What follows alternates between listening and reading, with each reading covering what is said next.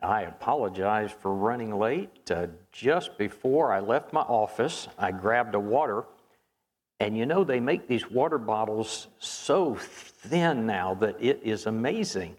And it had been nicked with something. And when I picked it up, it just started spraying everywhere. And I couldn't stop it. And I got it all over me and all over the floor and just had a big mess in there, which was difficult to clean up. And I thought, it's going to look like I had an accident when I go in there. So I was trying my best to clean it up, but those things happen.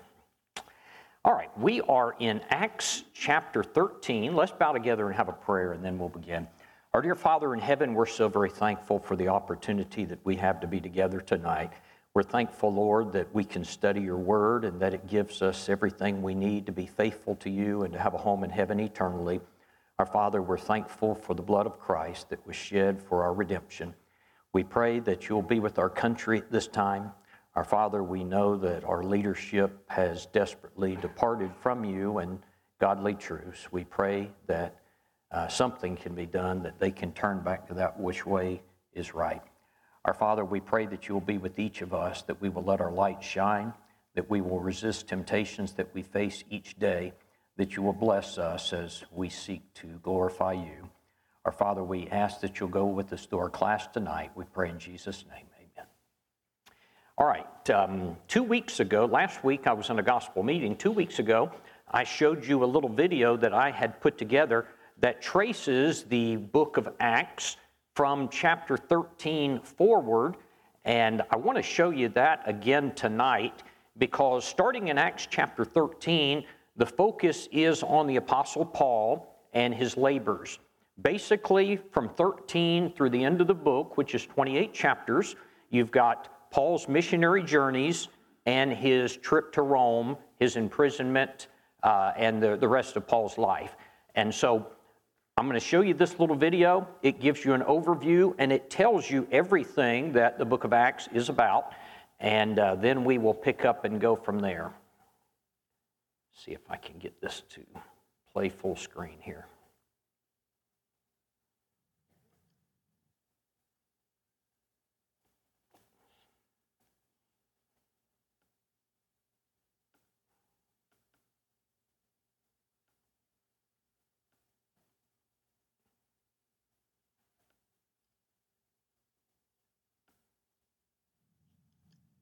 Jesus was crucified and rose from the dead in approximately 33 A.D.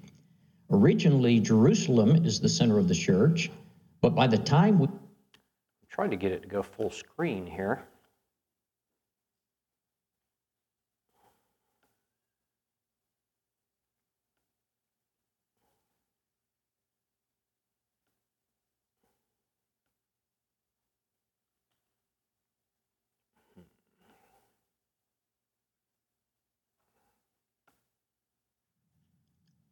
Jesus was crucified and rose from the dead in approximately 33 A.D. Originally, Jerusalem is the center of the church, but by the time we get to Acts chapter 11, that is changing to Antioch. You remember in Acts chapter 8, there was a persecution and they were scattered from Jerusalem. In Acts chapter 12, the Apostle Paul begins what we call the first missionary journey. He is sent from the church in Antioch. He goes into southern Turkey. On his second journey, he goes back and he sees those churches again.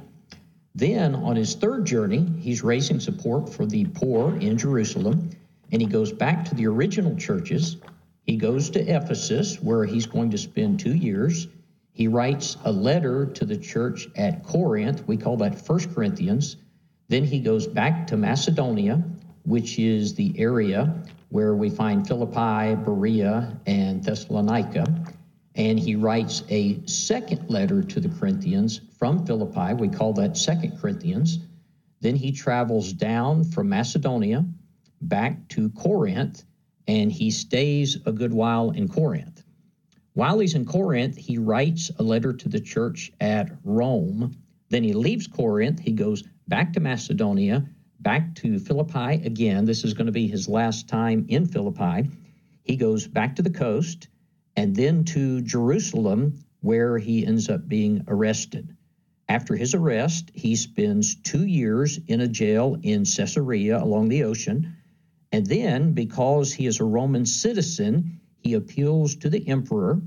And after those 2 years, he then travels toward Rome. He is shipwrecked on his way to Rome.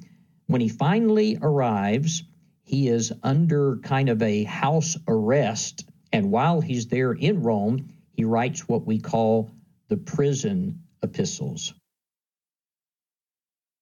That is a summary of the book of Acts for the rest of the book. And I think it's good to see the overview, and then we know where we're going with this. So I think that's helpful. So we're going to pick up tonight at chapter 13. In Acts chapter 13, Paul and Barnabas are at the church at Antioch, and the church sends them out. Thus, they're both called apostles because they are ones who have been sent. They go to Seleucia, that is on the coast. Let me see if I can zoom in here. Here we go. You can see that they are in Antioch, and they're going to go to Seleucia. That is right here, the little dot that's on the coast. And then they are going to go to the island of Cyprus. They're going to go first to Salamis.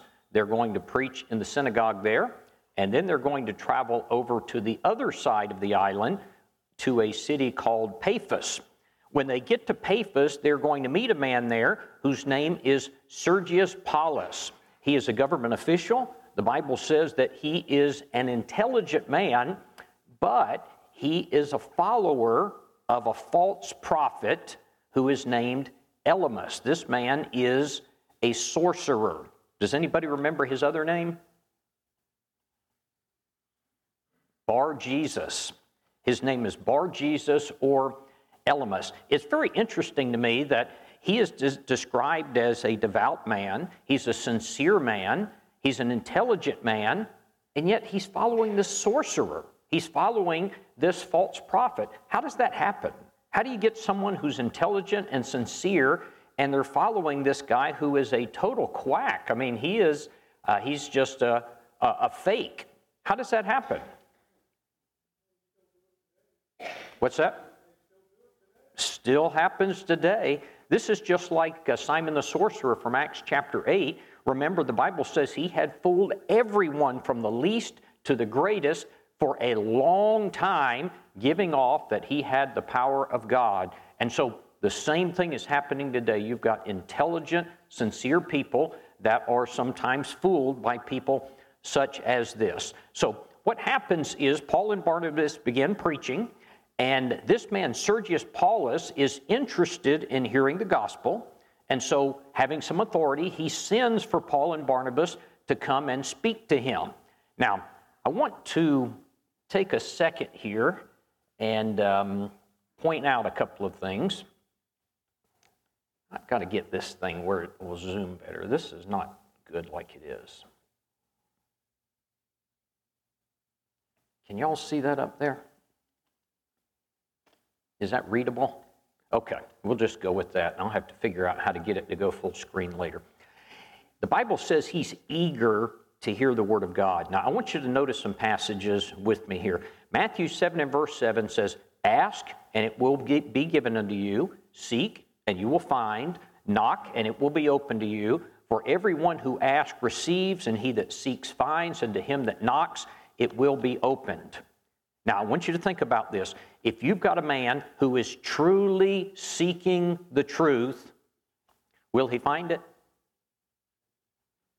You know, sometimes people will ask questions like, what about the person who's in the jungle? Or what about the person who is in this remote area? How will he find the truth? I believe the promise in God's word is if a person is seeking, the Lord is going to work it out. If a person is truly seeking the truth providentially, God can make this happen. Look at this next one. Jeremiah 29:13, "And you will seek me and find me." Now notice this part. "When you seek me with all of your heart." If a person truly seeks the Lord with all of his heart, will he find him? Yes. And so if a person, just according to these two passages, if a person doesn't find the Lord, what would you conclude from that?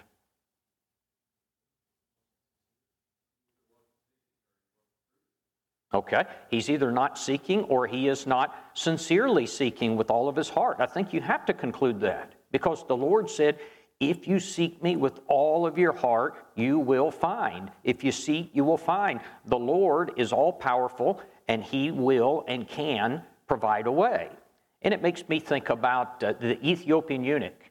He is out traveling with his caravan and he's in his chariot and he's miles and miles from anything. He's reading Isaiah 53. He's digging into the scrolls. He's reading about Jesus. He wants to know the truth, and he wants to know, who is this man? And the Lord speaks to Philip, and he sends him. He says, go to this man. Now, miracles are not happening today, but God's providence is still happening today. And so the Lord still has the power and the ability to reach those who are truly seeking. When he says, if you seek me with all of your heart, you will find. That's not something that was just true in Bible times. It is something that is true today. And so here's Sergius Paulus. He's a good man. He's a sincere man. He's under the influence of this fake, this sorcerer, but he's interested. And so he's seeking. And here come Paul and Barnabas. They land on this island. They end up coming to a city, and they start teaching him. Now, one more thing I want you to notice, look at this passage. 2 Thessalonians 2 and verse 11, because they did not receive the love of the truth. Now, stop right there for a minute. Contrast that with what we just read in Jeremiah 29:13. You've got one group of people who seeks the Lord with all of their heart. Now, here's the second group of people, because they did not love the truth. Would you agree with me that these are two completely opposite groups of people? Here is one who seeks the Lord with all of their heart, and here is one who does not love the truth that they might be saved. Now listen to verse 11. And for this reason, God will send them strong delusion, that they should believe a lie, that they all may be condemned who did not believe the truth, but had pleasure in unrighteousness. Now, a lot of times people struggle with this passage because they think this sounds like God is causing them to believe a lie. Is that what it says? God's not causing them to believe a lie. What does it say? They do not love the truth that they might be saved. They have rejected the truth, and so they receive a strong delusion. When a person rejects the truth, he's going to look for something else. It reminds me of Pharaoh. The Bible sometimes in the book of Exodus says that God hardened Pharaoh's heart, and sometimes the Bible says that God hardened his own heart. Which one is it? Did Pharaoh harden his own heart, or did God harden his heart? There's a sense in which both of them are true, because when God said to Pharaoh, "You let my people go," Pharaoh's reaction to that was, "Oh, I'm not going to do it." And he hardened his heart. You see, there's a sense in which God hardened his heart. God gave him a message that he reacted to, in which it hardened his heart, and he rejected the truth. Same thing happens today. Some people seek the Lord with all of their hearts. Some people, when they hear it, they just get angry. That is very interesting. So here's this man, Sergius Paulus. He's interested. He seems to be a true seeker. He sends for Paul and Barnabas.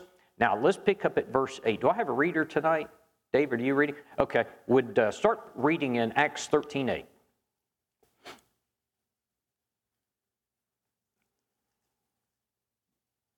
Okay. Out loud, please. Yeah, I got you. Okay. I was having to count to 8. I finally made it to 8.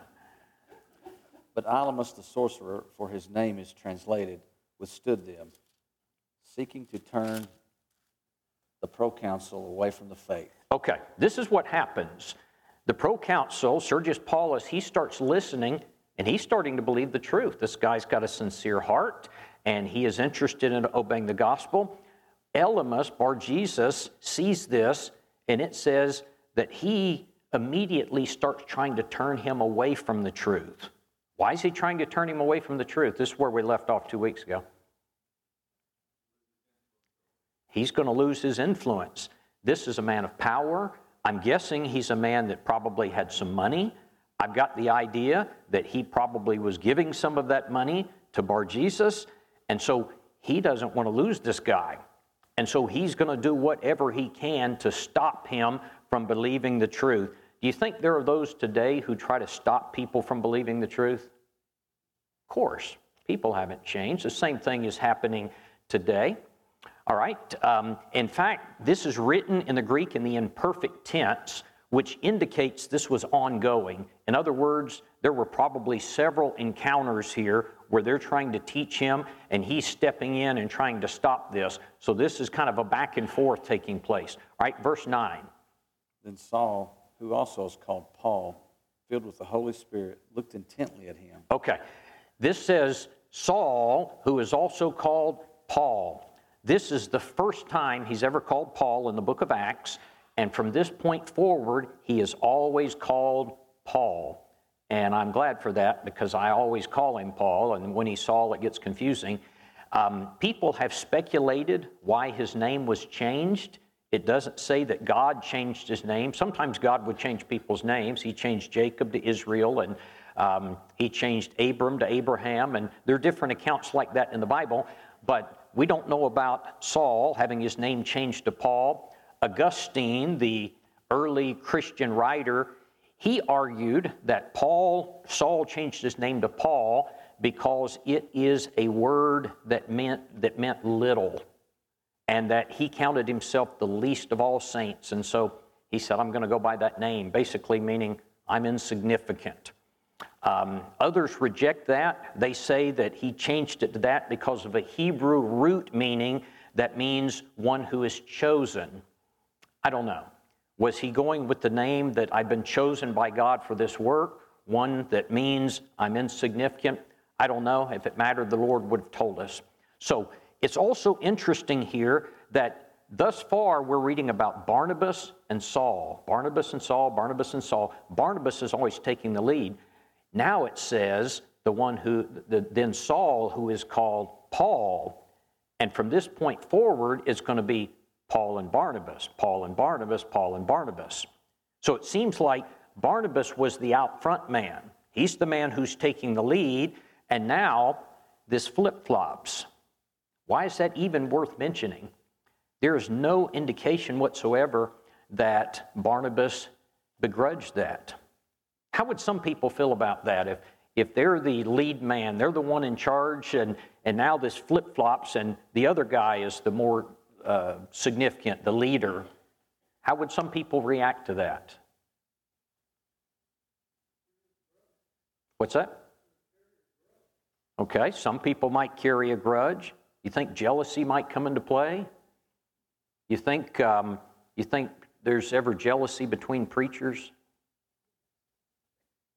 You know, it's interesting because I'm going to mention this in a few minutes, but I did a sermon a few years ago on envy, and I went to sermonillustrations.com, and I was looking for some illustrations. I couldn't believe how many illustrations there were about envy that were written by preachers about their own envy. And so this is very significant. They're envious of another preacher who got more speaking appointments, or who got more compliments, or who had more people gather around him, or whatever. But what you see with Paul and Barnabas is it doesn't seem to be that way at all. Toby?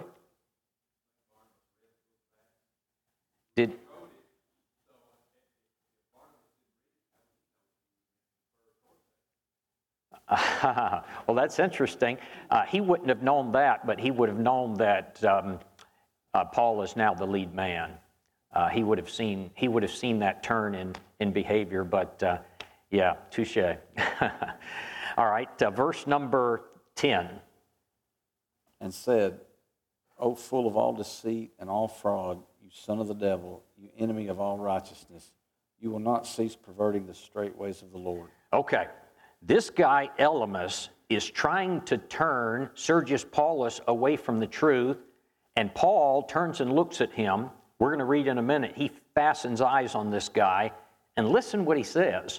Oh, full of all deceit, not just deceit, but all deceit, and all fraud, you son of the devil, an enemy of all righteousness, will you not cease perverting the straight ways of the Lord? Wow, man, that is strong stuff, isn't it?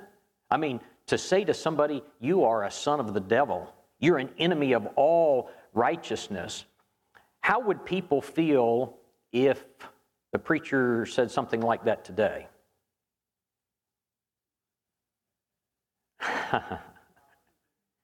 Fired? Yeah, he'd get fired for sure.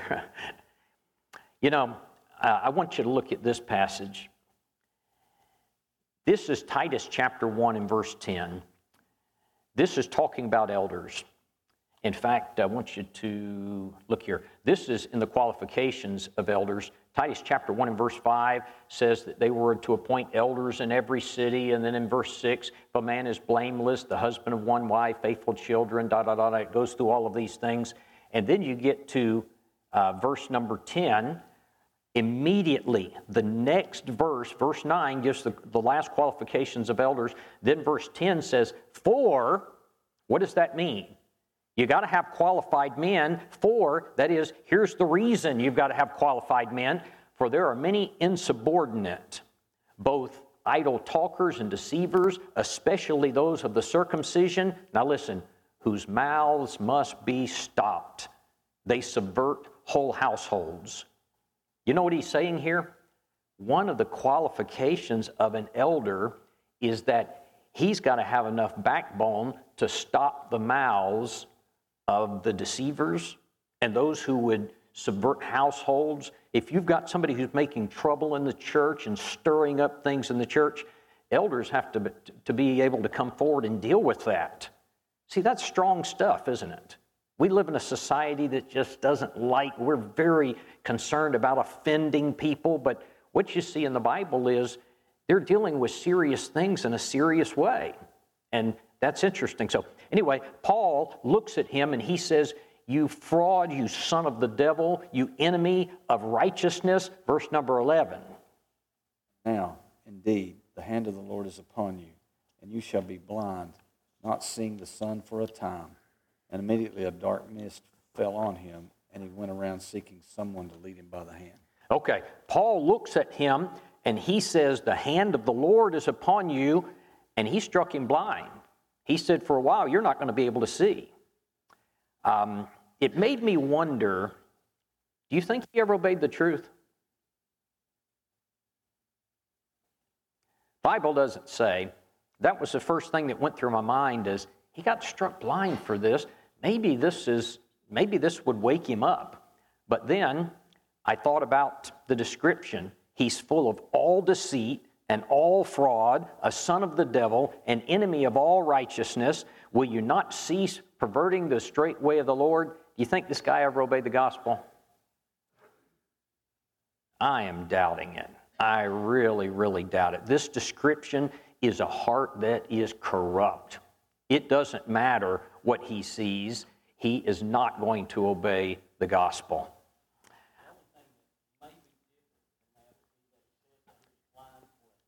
Yeah.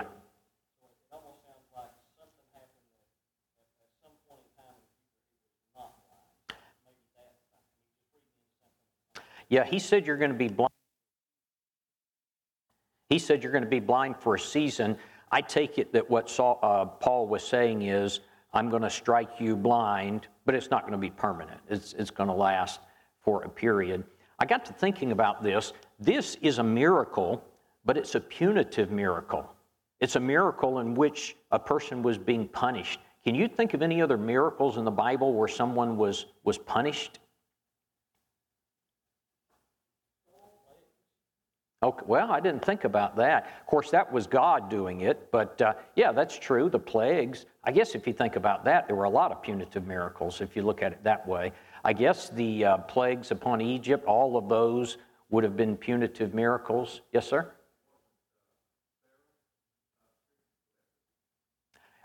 Yeah, you got people stricken with leprosy. How about Ananias and Sapphira? We just covered that one. They were struck dead. This one occurred to me. Do you remember in 2 Kings chapter 2, there was an account about Elisha and the bears? Y'all remember that? 2 Kings chapter 2 and verse 23 says, Then Elisha went up from there to Bethel, and as he was going up the road, some young men came from the city, and they mocked him, and they said to him, Go up now, you bald head. Get up, you bald head. And so he turned around, and he looked at them, and he pronounced a curse on them in the name of the Lord, and 2 female bears came out of the woods and mauled 42 young men. I have thought about that before, and that's a pretty stunning thing that as a result of them mocking him, he sends bears and mauls them, apparently kills them. Yes, sir? That's true. That's true. He was punished. Not really a punitive miracle, but yeah, he's punished. This account disturbed me a long time about Elisha and the bears for a couple of reasons. It sounds almost like it's kids, and it sounds like they're making fun of him for being bald, and neither one seems to be the case. When you go back and you look at the Hebrew, number one, this seems to be men that would have been young men. They are probably men in their 20s, 30s. They are young adults. And when you go back and you look at this phrase, bald head, it carries with it the idea in the Hebrew of an empty head. They were calling him an idiot. They were calling him a fool. And so they're mocking. You've got these young men who are mocking the prophet of God is what it amounts to. And as a result of that, he sends it. This wasn't a guy who was just really sensitive because he was bald. That's not what's going on here. So, okay. You've got a punitive miracle taking place. Now, verse number 12. Then the proconsul believed when he saw what had been done, being astonished at the teaching of the Lord. Okay, after Bar-Jesus is struck blind, the Bible says, then the proconsul believed. What made him believe? Okay, he saw the miracle that had been done, but then notice what it says, being astonished at the teaching of the Lord. That is interesting. He saw the miracle, but the miracle is not what converted him. It was the teaching that converted him. And I think that is significant. Do you remember when in Luke chapter 16, when the rich man dies and he lifts up his eyes in torment and he's worried about his brothers? He says to Abraham, I've got brothers that are still living. Please send Abraham that he can go and teach them so that they won't come here like I am. Do you remember what Abraham says to Lazarus? They've got Moses and the prophets. If they won't hear them. Now, at this point, it appears that this is probably a New Testament period. So Moses and the prophets, they would have been dead. But what he's saying is, they've got the writings. They've got the Old Testament. They've got the Bible. They've got Moses and the prophets. If they won't believe the written word of God, they won't believe even though there is a miracle. That is, Lazarus could come back from the dead. If they won't believe the word of God, they're not going to be converted just because of the miracle. I thought about this because it says he believed, and I thought, at the miracle, but keep reading, and it says he was astonished at the teachings of the Lord. The power is in the Word. Very significant there. All right. It's also interesting, I was reading from a historical standpoint. In 1912, there was a man who did a survey of the Bible lands. His name was Sir William Ramsay. He discovered a monument in Antioch that contains this name. It's a statue of a lady, and it says Sergia Paula. Sergia Paula. Does that sound familiar? What does that sound like? Sounds just like this man, doesn't it? Sergius Paulus. This is Sergia Paula. It seems to be the female version of this man's name, and it is believed that this is the daughter of the proconsul there in Cyprus. And there was evidence there indicating that this Sergia Paula was a Christian. That's very interesting because Sergius Paulus believed, and then 2,000 years later, there's a statue found to his daughter, and there's indication that she was a Christian. And so, very, very fascinating. All right, verse 13. Now when Paul and his party set sail from Paphos, they came to Perga in Pamphylia, and John, departing from them, returned to Jerusalem. Okay. It says, I've kind of highlighted the trip here. You can see that they are in Paphos, and they get in a boat, and they sail over here to Perga, and then they're going to end up going up here to Antioch in Pisidia. But it says that when they get to Perga, John leaves them, and he heads back to Jerusalem, which is back down here. Why did he leave them? Good question. We don't know.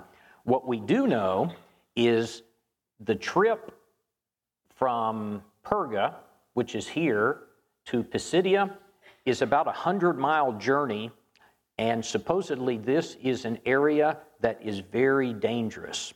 It is, you're taking your life in your hands. There are robbers. It is a treacherous area, and it has oftentimes been speculated when they got to Perga, before they made this trip, that John Mark says, hey, I don't want a part of that.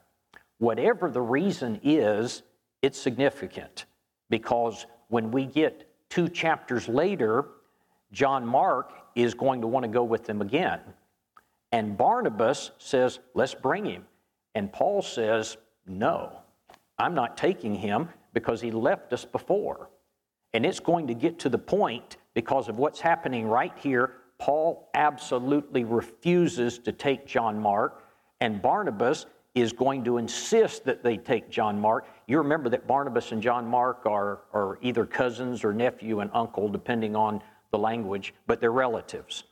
Barnabas is going to insist, we got to give him a chance, and Paul is going to say, no, he left us back then, I am not taking them. And it's going to get so bad in Acts chapter 15 that Paul and Barnabas are going to separate, and they are going to go their own separate ways and end up having 2 journeys because the contention gets so strong between them about this. All right? Verse number 14. I'm going to go through these verses rather quickly, because oftentimes when you start going through a long passage, it can get really drawn out. But verse 14, they departed from Perga, and they're going to go up to Pisidia. When they get there, they're going to go to the synagogue on the Sabbath day like they always did. And verse 15 says, after the reading of the law and the prophets, the ruler of the synagogue sent to them, saying, men and brethren, do you have any word of exhortation for the people? Say on. I read that it was common in the synagogue, if there were visitors and they were Jewish males, they would give them an opportunity to get up and say something. And so that's what's happening here. This was common procedure. And so they reached out to Paul and Barnabas and said, do you have any words of encouragement for us? You're visiting here.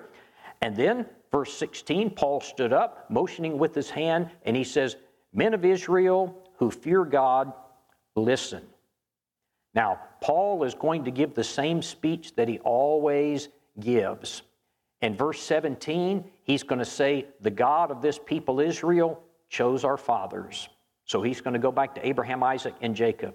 And then he says in verse 17, they dwelt as strangers in the land of Egypt. And he's going to talk about the time that they're in Egypt. Then in verse 18, he's going to talk about the wilderness wandering. Verse 19, he's going to talk about how they came out of the wilderness wandering. God destroyed 7 nations as they came into the land of Canaan. Verse 20, he's going to talk about 450 years where they were living under the judges. Verse 21, he talks about the king. He mentions Saul. Verse 22, he mentions David being the king. And then in verse 23, he says, from this man's seed, that is David, according to the promise, God is going to raise up a Savior, Jesus. And so he goes back and he traces this. There was a promise made to Abraham. And then he says, we go through all the history. What he's doing is he's showing them that the Old Testament was fulfilled. So it gets to King David, and he says, from his seed, Jesus is going to come. Verse 24, John preached this man Jesus, that repentance would come to all of Israel. Verse 26, He's going to say to you, the word of salvation has been sent. In verse 27, he is going to say, you have heard this. The message that I am preaching, it has been taught in the synagogues. The Old Testament proclaims this man Jesus. He came to you just as it was prophesied. Verse 28, he says there was no cause of death in him, but you asked Pilate to put him to death, and they did. Verse 29, you took him down from the tree. Verse 30, God raised him up from the dead. Verse 31, he was seen for many days, 40 days. Verse 32, we declare to you the glad tidings, the promise which was made to our fathers. And then verse 38, he's going to say, therefore let it be known to you, brethren, that through this man is preached to you the forgiveness of sins. Verse 39, and by him everyone who believes is justified from all things from which you could not be justified under the law of Moses. So I've kind of given you a summary of the sermon, but what he does is he starts with Abraham and he traces the promise. And then he says, this has been preached to the synagogues. You've grown up listening to this. You've heard this. You should have known this. What I'm telling you is it's all been fulfilled. Forgiveness of sins came through this man. He came and you crucified him. And then he's going to say to them, you can get justification, forgiveness of your sins through him, and you could not get it through the law of Moses. Now, that was the final bell, but next week I want to talk about, I might be gone next week, I forget. But I want you to think about this. He says you could not be justified under the law of Moses. Can you think of anyone who was justified under the law of Moses? Who was righteous? Who was perfect? Who was holy? Okay, well, Jesus was, because he never violated the law. Just be thinking about that. And we will pick up there either next week or the week after.